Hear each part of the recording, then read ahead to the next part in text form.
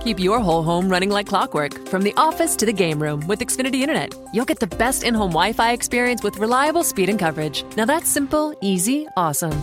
Go online or call 1-800-XFINITY today to learn more. Restrictions apply.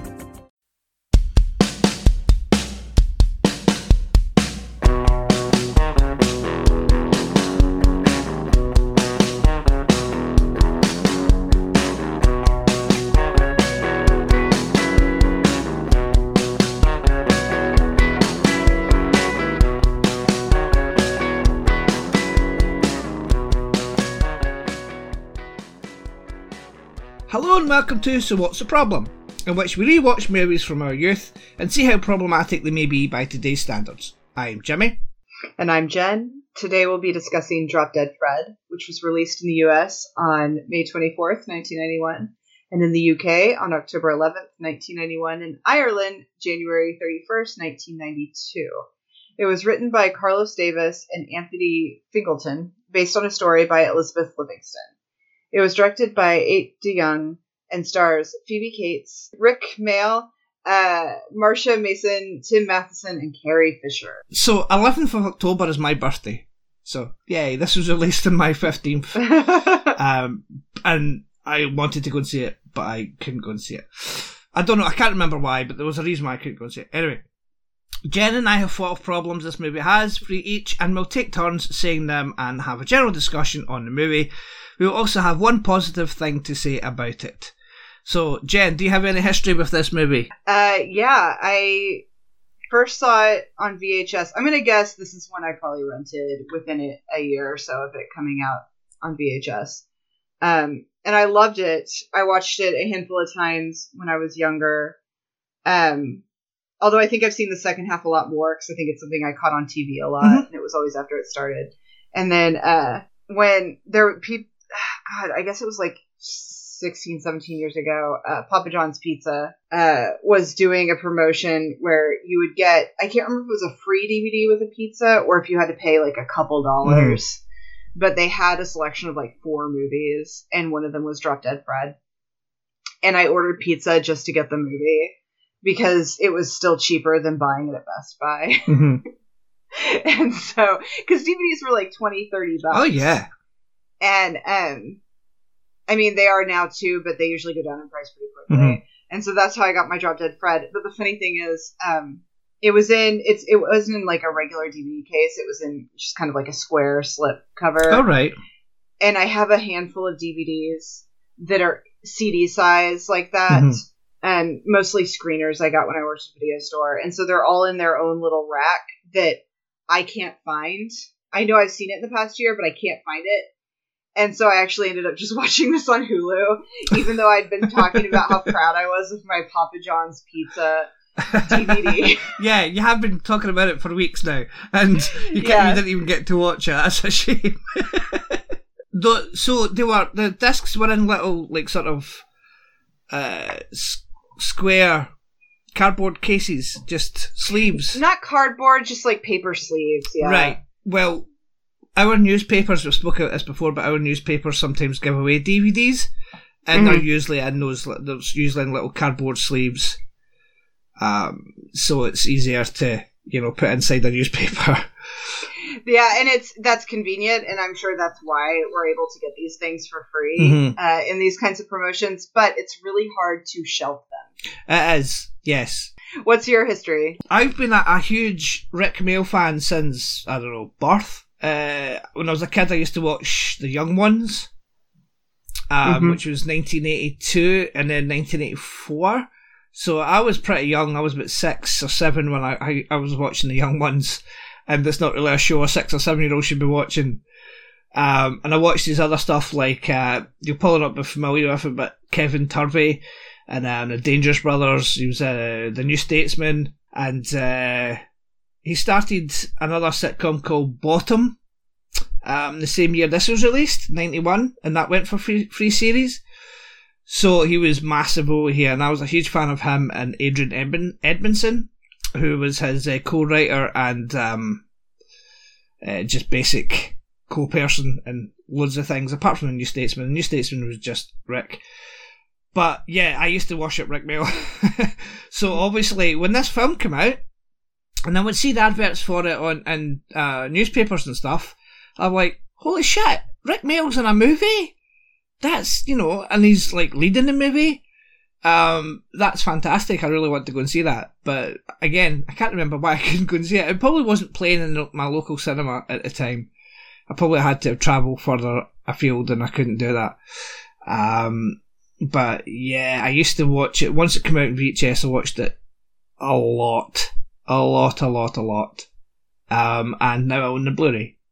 So yeah, that's my history of it. Rik Mayall died in 2014.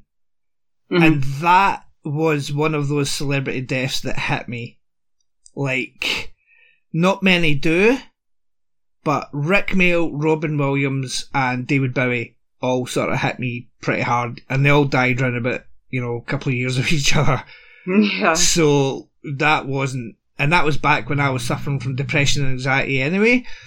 So that wasn't a really good thing. Because I would sit and watch my DVDs of the young ones just to cheer me up, or bought them, or I would listen to David Bowie. Yeah, it wasn't a good time. But anyway, the DVD extras, apparently the writers got the idea from their friend Elizabeth Livingston, and obviously they named the main character after her, but it was her child who had an imaginary friend called Drop Dead Fred. So the writers just thought that was interesting, and they just wrote the script. Yeah, I saw that, and I was disappointed to find out that it was just like a friend of theirs, because when I saw that somebody named Elizabeth had come up with the story, I was really hoping it would be that like a child came up with the idea for the movie. Yeah. But I mean, I guess kind of a child did, but yeah, that disappointed me, because I was like, I really wish the child came up with the name. Oh, okay. So I didn't. My problem is I slept in a little, so I didn't get done with the movie as early as I usually do. Because I usually like to look into the background of the movie a little more, read trivia, whatever. And I didn't really have time to do that because I finished this movie less than an hour ago. That's okay. I did it this time. I don't always do it, but I did it this time because it was Rik Mayall and I wanted to. Obviously, he wasn't in the Blu-ray extras because he'd passed away by that point, but yeah. So what else on the extras? It's basically just a commentary by the director, and then who's Dutch, and just a load of interviews and stuff. Mm-hmm. Do they interview Phoebe Cates? No, Phoebe Cates. They mention her but they asked her to be in the Blu-ray extras, but she declined because she's retired completely. So she doesn't even do DVD extras anymore. That's insane. Yeah. Can we talk about her for a second? Of course. Before we really get into it? Because I love her. Fast Times is one of my favorite movies.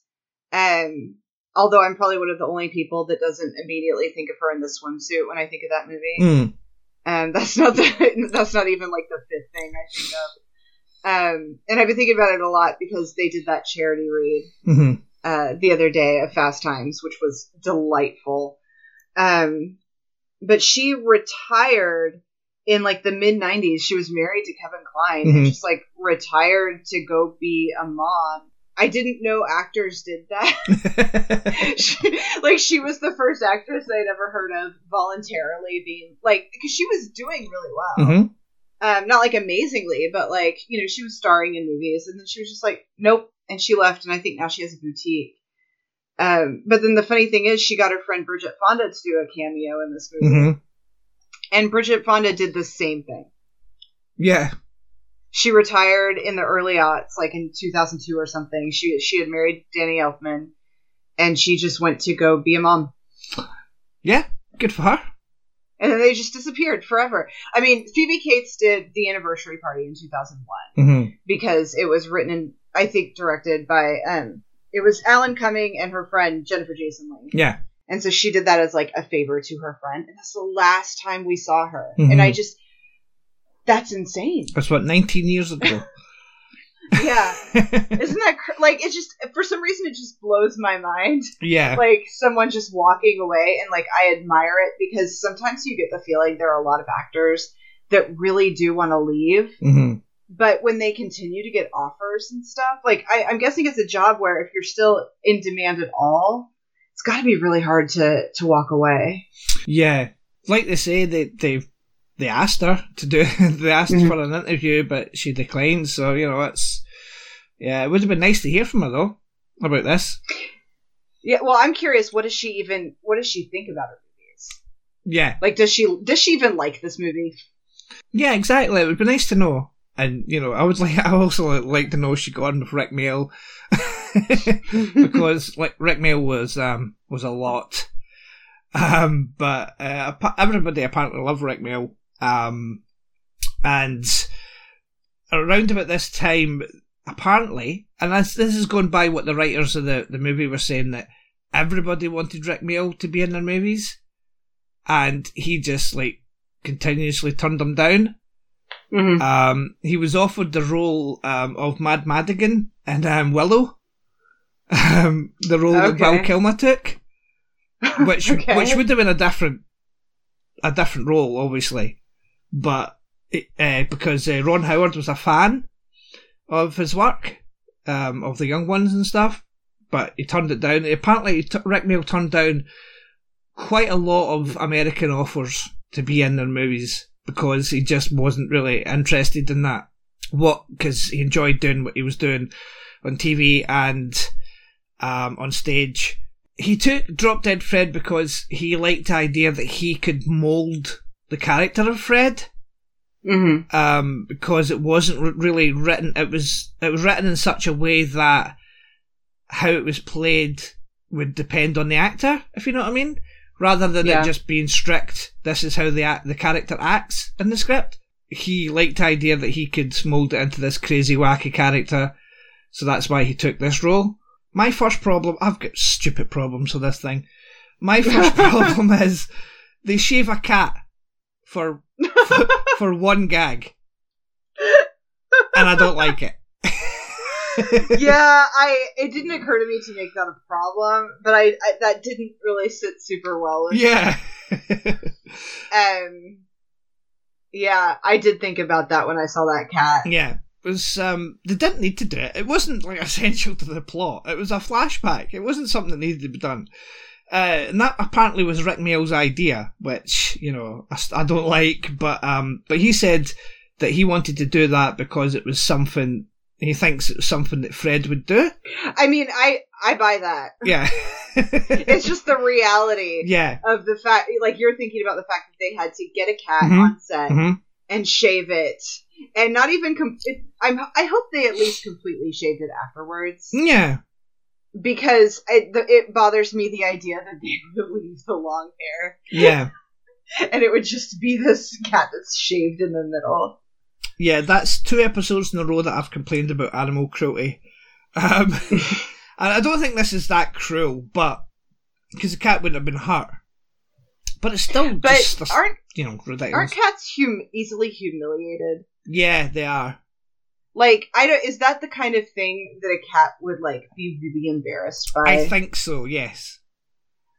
Possibly. But I don't know. I hope that cat scratched him at some point. Well, it wasn't Rik Mayall that done it. Well, yeah, but it was his idea, so I hope that at some point he was around the cat and the cat scratched him. Yeah. I think he was smart enough not to be near that fucking cat. The director didn't need to do it. Although, from what I can gather, it was actually kind of Rik Mayall's sort of movie, because he got to pick the director. Oh, how nice. Approve the director. Mm-hmm. Fun fact, before you get into your problem, the woman who gets paint thrown over her is the director's mother. Okay. Yes. He got his own mother, you know, and he jokes in the commentary that it actually saves from loads of hours of therapy. He just throws paint over his own mum. Right. That's like, with, not that he says he needs therapy, but like Dan Levy, you know, doing Schitt's Creek, that he said that his father hates, like, getting his hair wet. He hates anything like that. Like, I guess he's very precious about his hair. So in, like, the second episode of Schitt's Creek, there'd be, like, a leak on his head. Right. And I think that a lot of filmmakers, TV makers, if they can torture their parents a little, they will. Yeah. Exactly. So what's your first problem? Her fucking clothes. Here's the thing. I understand that this was a more this was a more common look back then. I know that my mother had, some clothes, much like Elizabeth's in this movie. And I also understand that she's supposed to be, clearly, I mean, this movie is about childhood trauma. Mm-hmm. And she's supposed to be, more childlike and everything. And I get that, but I have trouble believing that she would even get the attention of someone like Charles. Yeah. When she dresses that way, when she looks the way she looks. Although maybe he just thought that she was easily to manipulate. Yeah, but then I've thought about this a lot all morning. Because it's like, on the one hand, I get the clothing choice, but on the other hand, it still bothers me. And I remember it bothering me when I first saw this movie. And I was like probably 10 or something. And this is like when we're in the thick of like people actually wearing things like this. So this isn't just me looking, back at it, almost 30 years later and being like, that doesn't work. When Laura Ashley dresses and stuff were very popular at the time. But the thing is, she's been with Charles for like 3 years. And that just feels like if he was picking someone like her that could be easily manipulated and stuff, which I do believe, I guess I would figure if I'm going to buy the clothes and stuff with him, that maybe it would be a longer relationship. Yeah. Like, that he quits so easily. I just wish it had been a little different. Like there's a scene where she goes to see Janie and she's wearing a skirt and like this white sweater. And like, even that looks better to me than like the other stuff they have her wearing. It's just, I just don't buy that Charles would even look at a woman like that. Yeah. Okay, fair enough. No, I understand. I agree with you. Yeah, it's just, it's weird because it's like, even as I'm saying it in my head, I'm arguing with myself. But I think if I felt this way for almost 30 years, that it is definitely a problem. Yeah, no, that's true. Yeah. What's your second problem? There was something I wanted to talk about, but it's not really a problem. Okay. I wanted to talk about it being pretty dark. Well, that's part of one of my problems. Yeah. Right, okay, that's good. Good. So, my second problem is, the young girl who plays Elizabeth clearly has a different eye colour to Phoebe Cates. Oh, I didn't even notice. Well, may I tell you a fun fact that I read right before we started? I read that this was offered to Jodie Sweetin, but the producers of Full House wouldn't let her do it. All right. Like, I would think that maybe they would need to dye her hair darker or something, but like, she definitely had that same, like, I love her voice, little Elizabeth's voice. There's, my kid has been talking to his friends on Facebook Messenger a lot, like on video. And, he has a friend that has this like little chipmunky kid's voice. And I couldn't figure out what I always think of when I hear that kind of voice. And watching this movie, I was like, this is what it is. Right. It's this little girl. And then when I looked her up, she's obviously a grown woman now. She does a lot of voice work. Yeah. Which makes total sense to me. And she played a young Kitty Foreman on That 70s Show. Which is perfect. I remember that. And she was really good. So she's always just had this like this voice, this weird little voice. But it'd be interesting if it was Jodie Sweetin. It would be, yeah. We all have different tastes in music. Some of us like hip-hop, some of us like vaporwave. So shouldn't we all be able to have different wireless options too? Because while one person might need unlimited, shared data might work better for someone else. And other people could be into having a mix of each, all in one plan. But that's their way, exactly the way they want it. It's your wireless, your rules, only with Xfinity Mobile. Go to XfinityMobile.com, call 1-800-XFINITY, or visit a store today. Restrictions apply. Requires post-pay Xfinity Internet. Keep all your entertainment options centered with Xfinity X1. Access live TV, Netflix, and now Hulu and Peacock. Ah, streaming zen. Now that's simple, easy, awesome. Go online or call 1-800-XFINITY today. Restrictions apply. Netflix, Hulu, and Peacock memberships required. Disney wanted to make it, but they wanted Goldie Hawn as the main character, but they didn't want Rik Mayall involved. I know, they didn't want Rik Mayall involved. But the writers thought that he was perfect, so they decided not to go with Disney. Because it took them a while to actually find someone to, distribute the film. So, yeah, that's my second problem. That's it. The eye colour thing. Different eye colour. Yeah, well, it sort of, I mean, if you notice it, which I do, it just sort of takes me out of it, a little bit. It's like, I don't really buy it's supposed to be the same person if they've got different eye colour. What color are her eyes and what color are Phoebe Cates' eyes?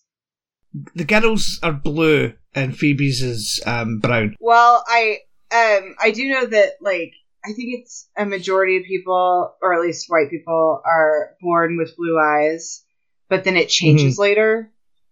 I don't know exactly what the average age is for it changing.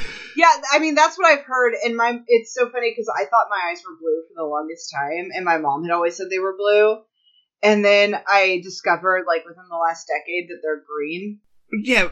But they had been blue throughout my childhood. And then whenever I got contacts, I wear gas permeable contacts, so they're smaller. Mm-hmm. And if you drop one, they are harder to spot. So I've always had blue contacts. Mm-hmm. Just if anything, because of that. And because of my contacts, everyone thinks my eyes are blue. And I thought my eyes were blue. And I didn't know. And at some point they changed. Right, okay. Right. So we're just going to put it down to... Right, okay, here's my other second problem then. Okay. They don't use Carrie Fisher well enough. Well, okay, let's go to my second problem. Right, okay. Which is Janie. I have some problems. Right. First of all, I read that she got to rewrite a lot of her lines, which you can totally tell. Yeah, that was in the DVD extras as well. I love her speed walking and smoking. That's classic Carrie Fisher, right? Yeah. There's so much in this movie where it's like, oh, that's just Carrie Fisher. Mm-hmm. And you're right, they don't use her well enough. It's not so much that I have a problem with the fact that she believes Elizabeth. In this kind of movie, anything where there's a body swap, or an imaginary friend, or someone has their age has changed, you want them to have a friend that doesn't treat them like they're totally nuts. Mm-hmm. But, and I know her house has just been destroyed and she's upset. But the fact that at her workplace, she's trying to beat up Fred. And it's the fact that she not only believes it, but she's actively participating. And she seems to believe it to a degree where I'm you're nuts. Right. It takes me out a little because I'm there's a way to watch it where at least for a while you think Phoebe Cates is crazy. There's a certain point where it's clear she's not, Drop Dead Fred is real. Yes, thank you. Thank you very much. Because I've read articles saying it's all in her head, the entire movie, and it's all about, PTSD and childhood trauma, and yes, it is, but Fred's real. So, thank you. Fred is definitely real. If there's any question, it should go away when they go to the therapist. Yep. And he is seeing the other imaginary friends, but she's not seeing them. No. That would make absolutely no sense if it's all in her head. Yes. Also the fact that her friend's little girl sees him when, I'm going to assume her friend didn't tell, the little girl about him. But also in the therapy room, we actually see another child's point of view of his imaginary friend. Yeah. So the imaginary friends are real. But my problem is it's one thing for us to think that, maybe Elizabeth is a little crazy because maybe he's imaginary. But Janie is fucking nuts. I don't know. There's something about it that has always bothered me. Mm-hmm. I can't, and especially as an adult, it's she's in her damn workplace and she's behaving this way. And I'm just I start to be more concerned for her than Elizabeth. Yeah, because we know that Elizabeth is right. But yeah, but we don't know what her deal is. What Carrie Fisher's deal is. You know the podcast How Did This Get Made? Yeah. With Paul Scheer. Well, they did a show about this, and I remember listening to it was it last year, I think, it was released? And the very first thing that Paul Scheer says is, it's Fight Club, but for kids. Which is wrong in both levels. It's neither Fight Club nor is it for kids. So there you go. No, I get that though. The article I read was a really well written article, and the woman put across her points very, very well. But she didn't include the very last scene, or the scene with the other imaginary friends in the office. So if you read that and you hadn't seen the movie in a while, you would be, alright and thinking, yeah, that's true. It's alright to believe it, because she doesn't include those two things. But hey ho. But Fred's real, people. There's a deleted scene where Elizabeth, at the end when she's going through all her trials of getting rid of people, she actually meets all the other. She goes to Drop Dead Fred's home, and there's all these other imaginary friends. They're all there, the ones that we saw, and loads of other ones. So it's all real. It drives me crazy when people can't just fucking watch a movie or TV show and understand what is happening. Like, I know that there's a lot of things that are up to interpretation. And that's the interesting thing. Like, there are tons of TV shows and movies. And this is stuff I learned in, like, freshman English in college, like reading comprehension, and that some people might see one thing and other people see another, and that's fine. Yeah. But sometimes you have something that's super clear, like this. Like, I just don't see how, with those two scenes, I don't see how you can interpret it as he is not real.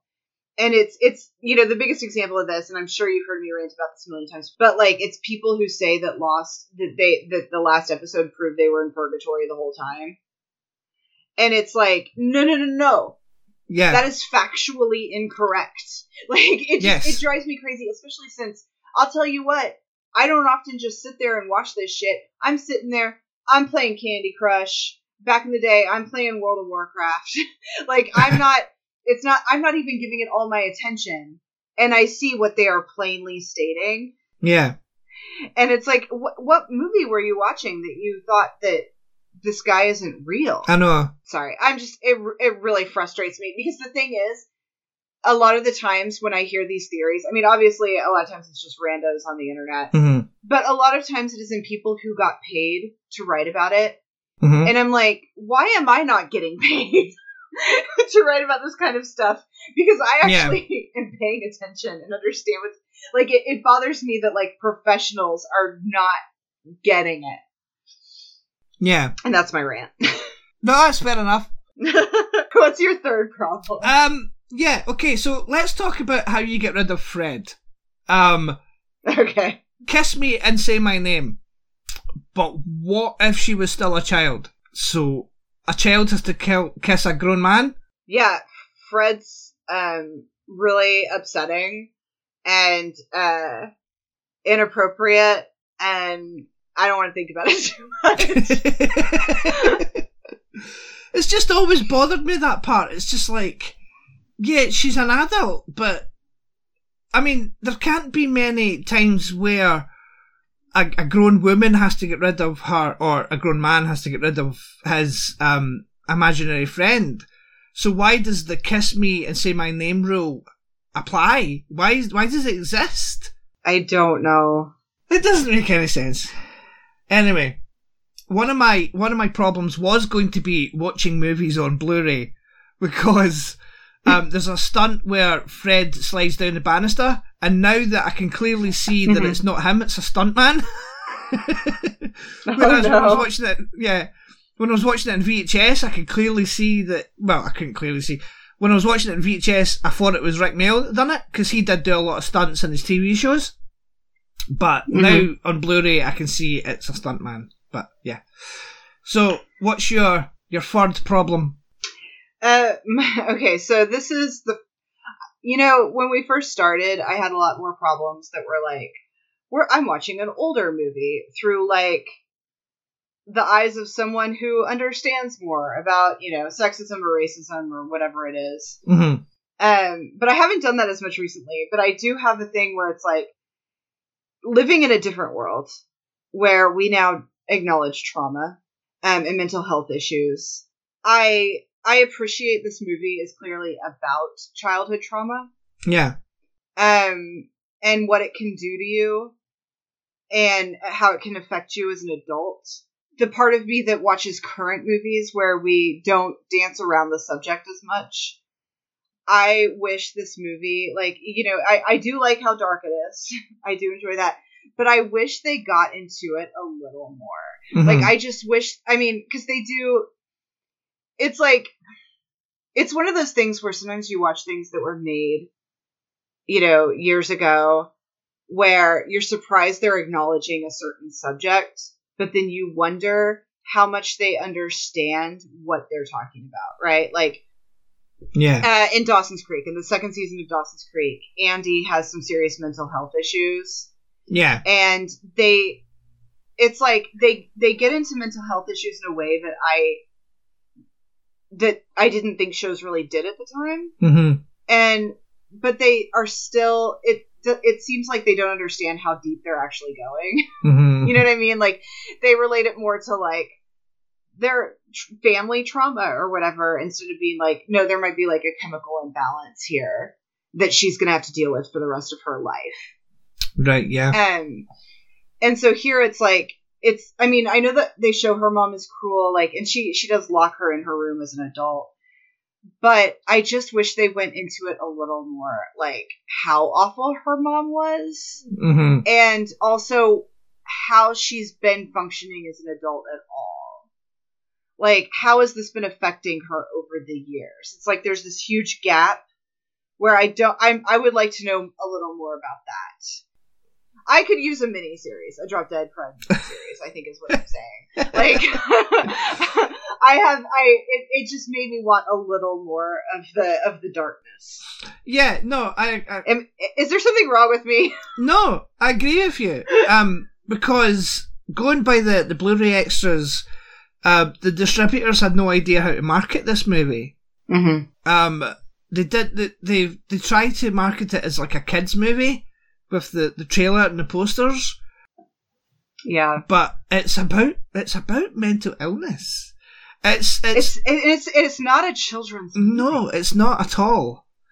But it still made some money. It was a low budget film, so it still made some money at the box mm-hmm. office, but enough that they were going to make a sequel at one point.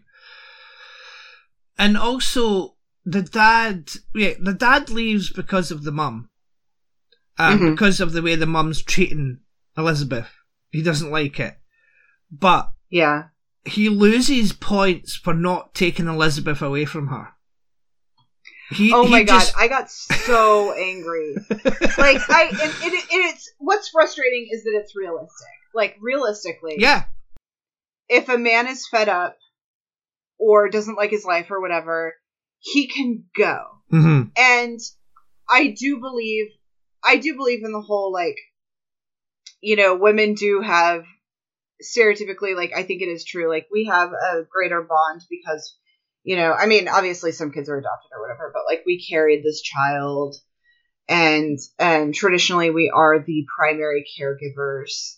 Although not mm-hmm. in my house. Shit. Dylan does way more for our kids. But like, it is still more acceptable for a man to just leave. And it drives me crazy. And this isn't a rant about the movie, it's a rant about life. I know a guy that I was just thinking about. There's this guy I was just thinking about this morning, and it's like, he and his wife, this is somebody I worked with like 10 years ago. He and his wife had gotten a divorce, and things were awful, and obviously I've only heard his side, so of course she's a crazy bitch. But he moved. He had moved to be with her. He had moved to a different state, and he moved back here. And he had a daughter with her. And when I spoke to him, she was like 6 years old.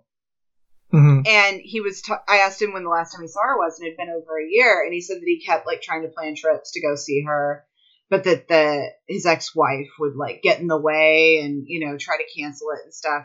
And it drove me crazy that everyone around him and him seemed to think it was acceptable that he would just be so easily driven away. When I'm like, no, you go. You just get on a plane or you get in a car and you go and you fight to see your child. Yep. And it's like, and if a woman does that, what a terrible fucking person. Like, if I decided that I didn't want this life and I just left, I probably wouldn't be welcome back in my family. No. And if Dylan did, he would be. Like, people would judge him, but it wouldn't be the same. And so watching this, I just got so angry because I'm like, this is still a problem. And I want to see the nice movie where the man fights and gets custody of the daughter. And this is just me ranting right now because I'm so angry. Watching it, it just reminded me of so many people I know. Because you're watching it and it's like, he seems to love his daughter. Yeah, he loves the kid. He's trying to protect her from her mother. And then he just leaves. And that is further trauma on this kid. I would, if I were her, I would have kept Fred around forever. Yeah, he doesn't go back. You never see him again. You never see him in the modern day. It's only in flashbacks, and then he leaves, and that's it. And that's another thing about what we know about trauma. Like, how many people have grown up going around being told by their parents for decades, like, well, yeah, your father left because of you. Yeah. Man, this is so dark. It's so dark, and I just need it to be darker. Yeah. And I hate that. I understand these things have to be hard to market. Like, when you're not used to dealing, like, when it isn't a very common thing to deal with movies this dark. But I just wish studios had found a better way to promote movies like this or Heathers. Yeah. And put them out in the world where, like, how great would it be if we had more movies like that? I know. Like, these are great movies, and these are movies that stick around. Like, they become cult classics. And it does usually, there usually is justice. I remember when Jennifer's Body came out, being really upset that it didn't do well. And I knew people, like, one of the people I went to see the movie with, like, he left the theater and he was like, I don't understand. He's like, was that a comedy? He was like, I don't get it. And I was so frustrated. I was like, I hope it becomes a cult classic someday. And I, you know, like 5 years later, it still wasn't appreciated. And I was like, I don't think it's going to happen. But now it's been 10 years and it does have an audience. And I'm just like, but I understand, like, how do you market? Well, I mean, it would have been great if they focused less on Megan Fox's sexuality. Yep. But even if they hadn't done that, like, how do you market these things to where people really get it? And the problem is, you can't properly market these things until they're more common and people understand that they exist. Yeah, that's true. And it sucks, because, like, I love it. I love how dark this movie is. I love how dark Heathers is. Like, these are the things that I want in my life. And I'm sure there's more movies like that I don't know about, because no one talks about them enough. Yeah, absolutely. I liked this when I was a kid, maybe because it was dark, I think. Because Rik Mayall's in it. But I didn't actually... if I didn't like this, obviously I wouldn't have watched it. But I must have, because I was I was 15, so I would have been about maybe 16 when I first saw it. So I would get that it was dark, but I still loved it back then. So yeah, more dark things. I think it, in a weird way, made me a better person to watch these darker things and kind of deal with, like, this shit's in the world. Like, yeah, Drop Dead Fred's, like, an imaginary friend and the whole thing's ridiculous, but, like, throughout the entire movie, Charles is gaslighting Elizabeth. Yeah. He is the definition of, like, gaslighting her. Like, saying, no, I didn't just say that thing I said. I didn't do that. There's so much in here, like, advanced concepts that, like, I didn't have words for until the last, like, 5 years. Yeah. Or do movies like this contribute to how depressed we are? Well, like, does it open a door to what's really going on in the world? And because we watch these things, we see people's trauma, and we get really depressed, or we see our own trauma. Yeah, I don't know, but but I would still like to see more stuff like this. I'm sure there are. I would too. I'm sure there are movies like from the 80s and 90s that do this sort of thing, that maybe we just didn't catch back then. Mm-hmm. But yeah, stuff like, was it Meet the Applegates? I never saw that one. Yeah, that's kind of dark and. Well, that was directed by Michael Lehman, wasn't it? I think so. Or Don't Tell Mom the Babysitter's Dead. That classic. Yes. Oh my god, we have to. If that's not on the list, it needs to be. Okay. I reference that movie on an almost weekly basis. But yeah, that's an incredibly dark movie too. Yeah, I think we should. Yeah, that's on the list. And it has the same composer as Heathers, and they reuse some of the Heathers score. All right. Okay. Little fun fact for you. So my positive for this movie, and it shouldn't really come as a surprise, but it's Rik Mayall. Because I worshipped the man when I was a child and a teenager and an adult. And yeah, I love him. And I think this is the perfect role for him. This sort of manic, stunt-driven sort of craziness is what he was known for, and I loved him for it. And he's missed. Russell Brand wanted to remake this movie. I saw that, and I could see that. I actually think that's really good casting.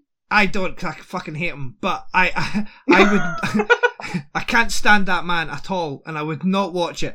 But he made Arthur. He made the remake of Arthur. Yeah. And that flopped. So now no studio will touch him. So that's good. Right. What is your positive of this movie? I have changed my positive. My positive is changed because of some things you said and some things that I read. My positive is that I respect the hell out of writers and directors that don't hoard creative control. Mm-hmm. Like you said that they were kind of loose with writing Fred because it depends on who's playing him. And a lot of writers would not do that. Yeah. And I think that's really important, especially with a movie like this where, I mean, you're going to end up getting some wacky guy. Like, you know, there was talk of Robin Williams playing him. And, like, Robin Williams, you know, has a similar manic energy, but it would have been different. And I like that. And the fact that they let Carrie Fisher rewrite a lot of her lines. Mm-hmm.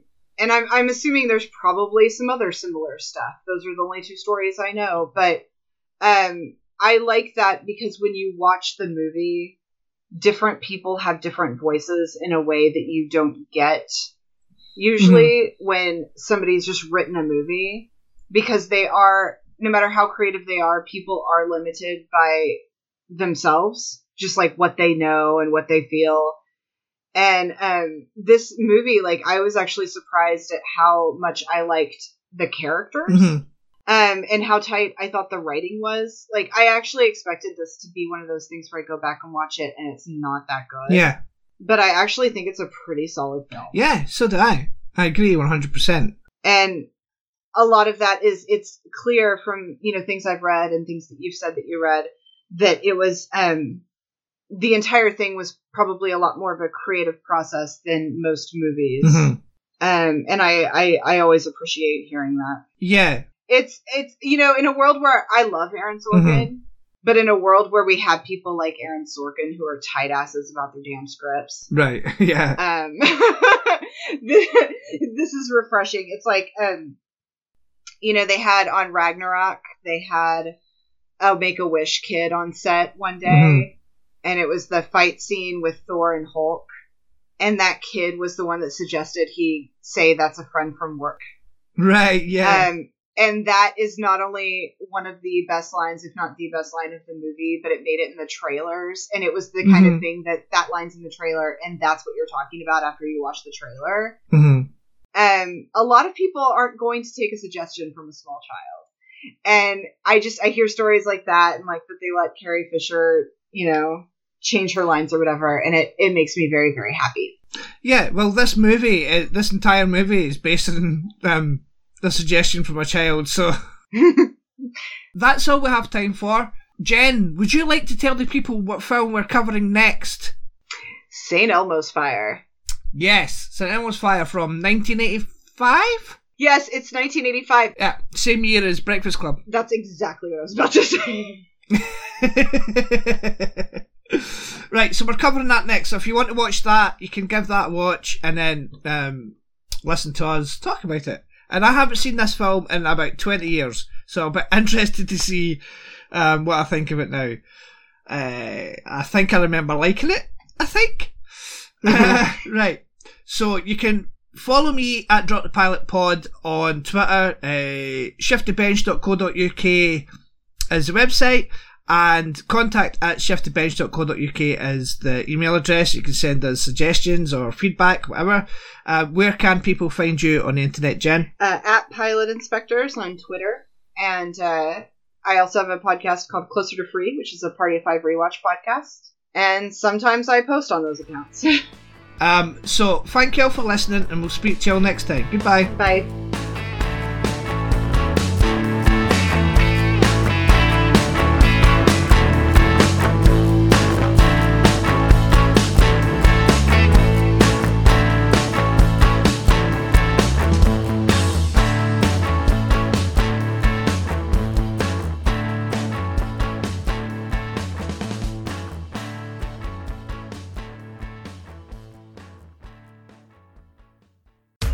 Comcast Business gives you fast gig-speed internet. And now, ask how to get fast shipping with Amazon Business Prime Essentials, so you'll always be ready to bounce forward. Comcast Business. Offer ends 11/15/20. Restrictions apply. Requires qualifying Comcast Business service. New Amazon Business Prime Essential members only.